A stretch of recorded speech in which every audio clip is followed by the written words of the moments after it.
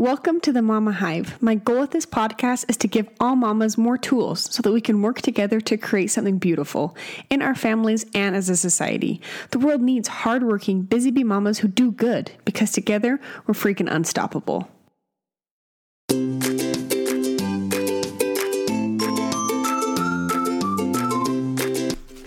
Welcome back for another episode of Mama Hive. Today we're going to be diving into eating organic, kind of talking about all things relating to not all things, that'd be a really long episode, but some key points when we're talking about organic with the foods that we're consuming.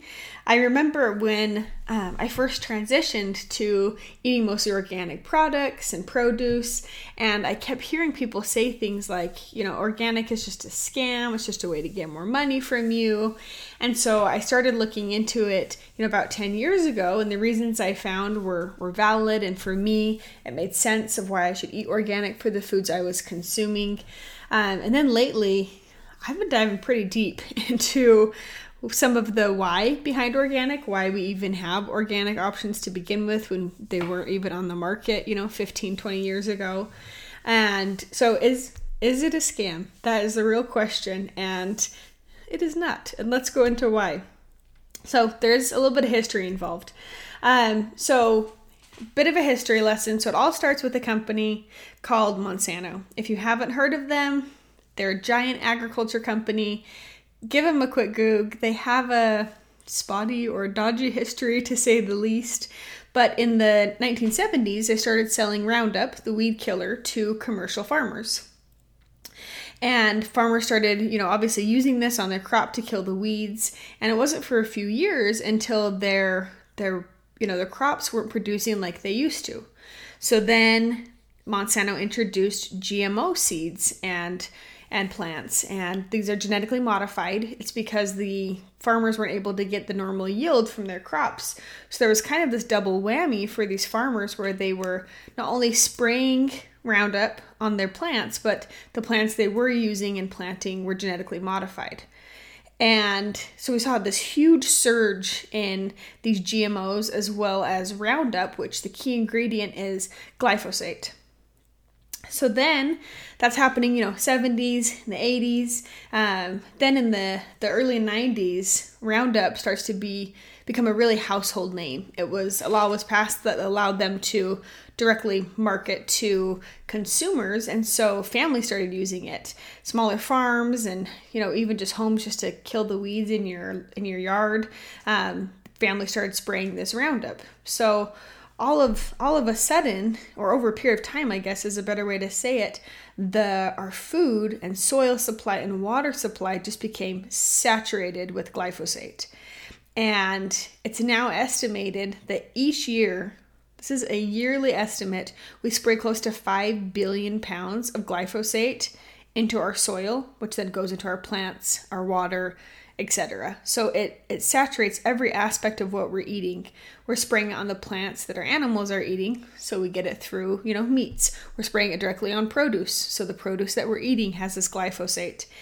And according to many professionals and doctors and experts that have been studying this, this is why we've seen a huge explosion of chronic diseases over the past 25 years. Dr. Zach Bush is an awesome resource. I'll see if I can link to some of his stuff in the show notes because he has lots of research behind this and really explains it really well.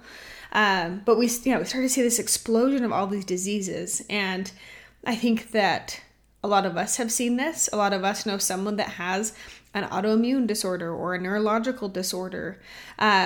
This obviously is impacting our children.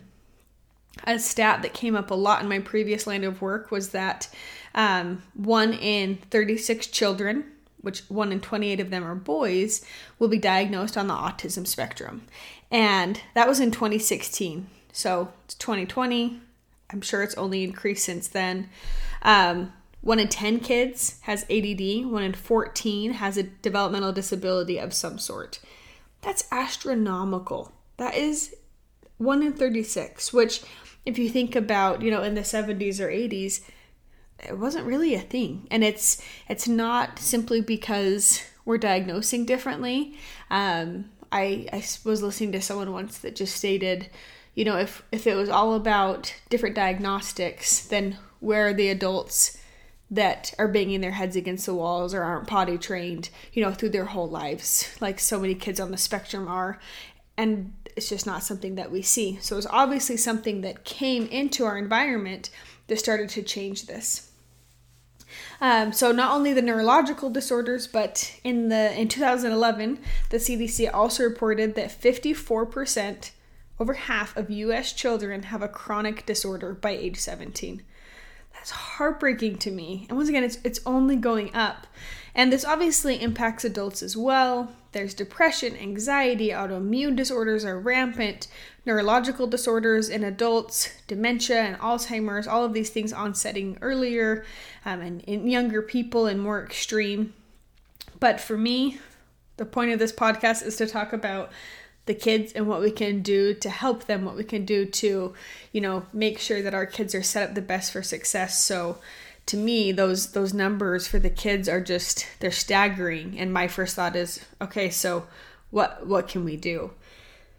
So then we can eat organic. And now things that are labeled as organic, I started to really look into this because there's different types of organic labels, and some people say that it doesn't matter for certain things. So for the majority of items, if they're labeled organic through the USDA organic regulations, that also means they're non-GMO. So they are free of glyphosate and they are non-GMO, so come from the original seeds.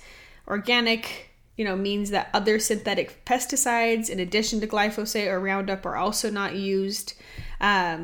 Just a side note, this doesn't go both ways. So if a label says non-GMO, that's not a regulated label. So it's not the same as organic. It might not be GMO, but they might still have glyphosate or other toxins or chemicals.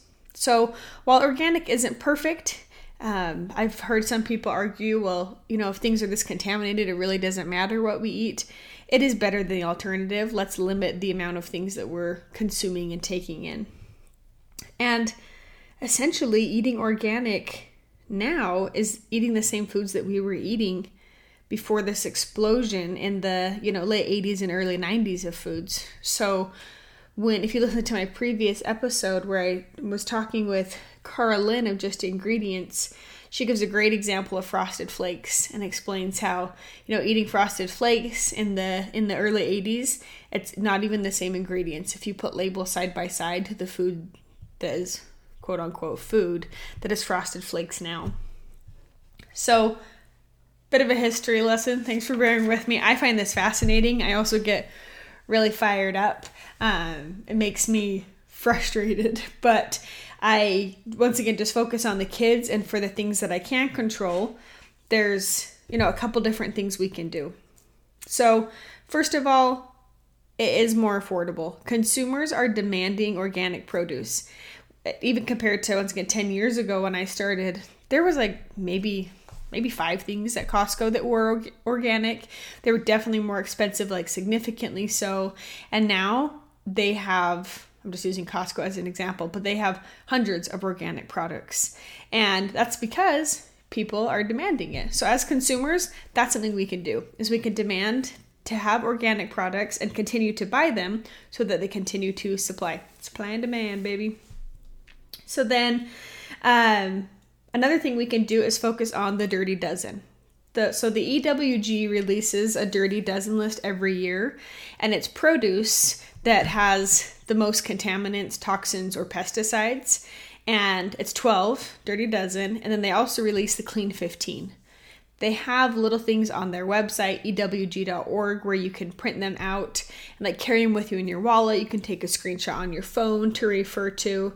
And, there are some things that are always at the top of the list for offenders for the Dirty Dozen, like strawberries are also at the top. They're so genetically modified and also have such a thin skin that you're eating directly that if they're sprayed with pesticides, it's almost not eating real fruit, not to sound extreme, but another one like tomatoes, they have a really thin skin. It's easy to penetrate. So organic berries are something I don't mess around with. I always focus on, organic berries and some of those other dirty dozen. Then there's a Clean 15. And these are items like avocados are usually on there, onions. They have thicker skins. They're not as heavily sprayed in general. They're less likely to be GMO crops. And so having this as a guideline, this dirty dozen, is really helpful because that way, if financially, it's helpful not to have to buy every single thing organic when some things really are okay to eat without that organic label. And then I talked about this a couple episodes ago, but in an ideal world, we would all be able to eat clean, i.e. eating real foods all the time, fruits, vegetables, meats, and nuts. But there are times when processed foods are a necessity. They're nice to have on hand. They're easy with kids. I know for food storage purposes, you can't only store fresh produce. You have to have some of those processed, meaning boxed or packaged or canned goods. So when we buy organic processed foods, they're free of many things, but to name a few top ones, artificial dyes and flavorings, artificial sweeteners like aspartame, high fructose corn syrup. So some of those top offenders that can lead to, inflammation in the gut and in the brain. And the gut and the brain work together, so that can tie into emotions, behavioral issues, all types of different things. So for me, having those, processed foods, I just make sure to buy organic of.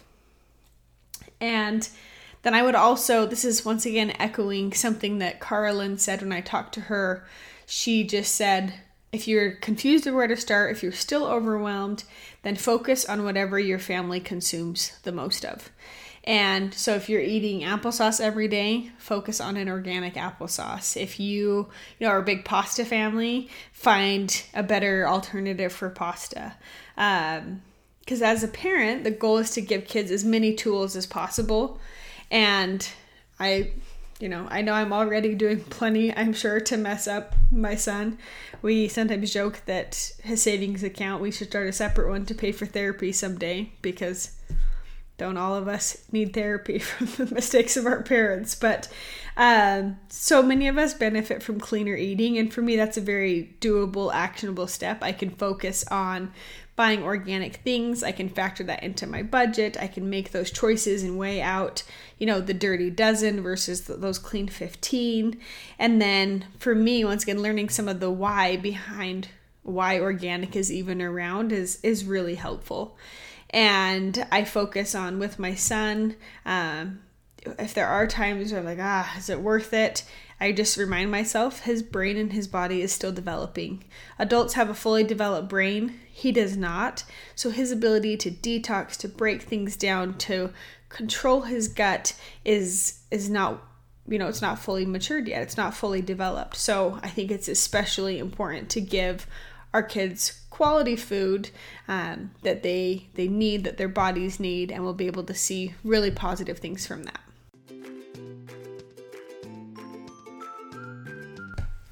Okay, so hopefully that wasn't too word vomity. I just feel it's really important to talk about this, and I do feel like more people are talking about glyphosate and organic products, and so I hope you find the information helpful. Let me know if you have any thoughts or any other awesome resources I need to check out. I love to learn about this, and there's obviously so much more that there is to learn, so much more to dive into. Thanks for taking the time to listen. See you next week.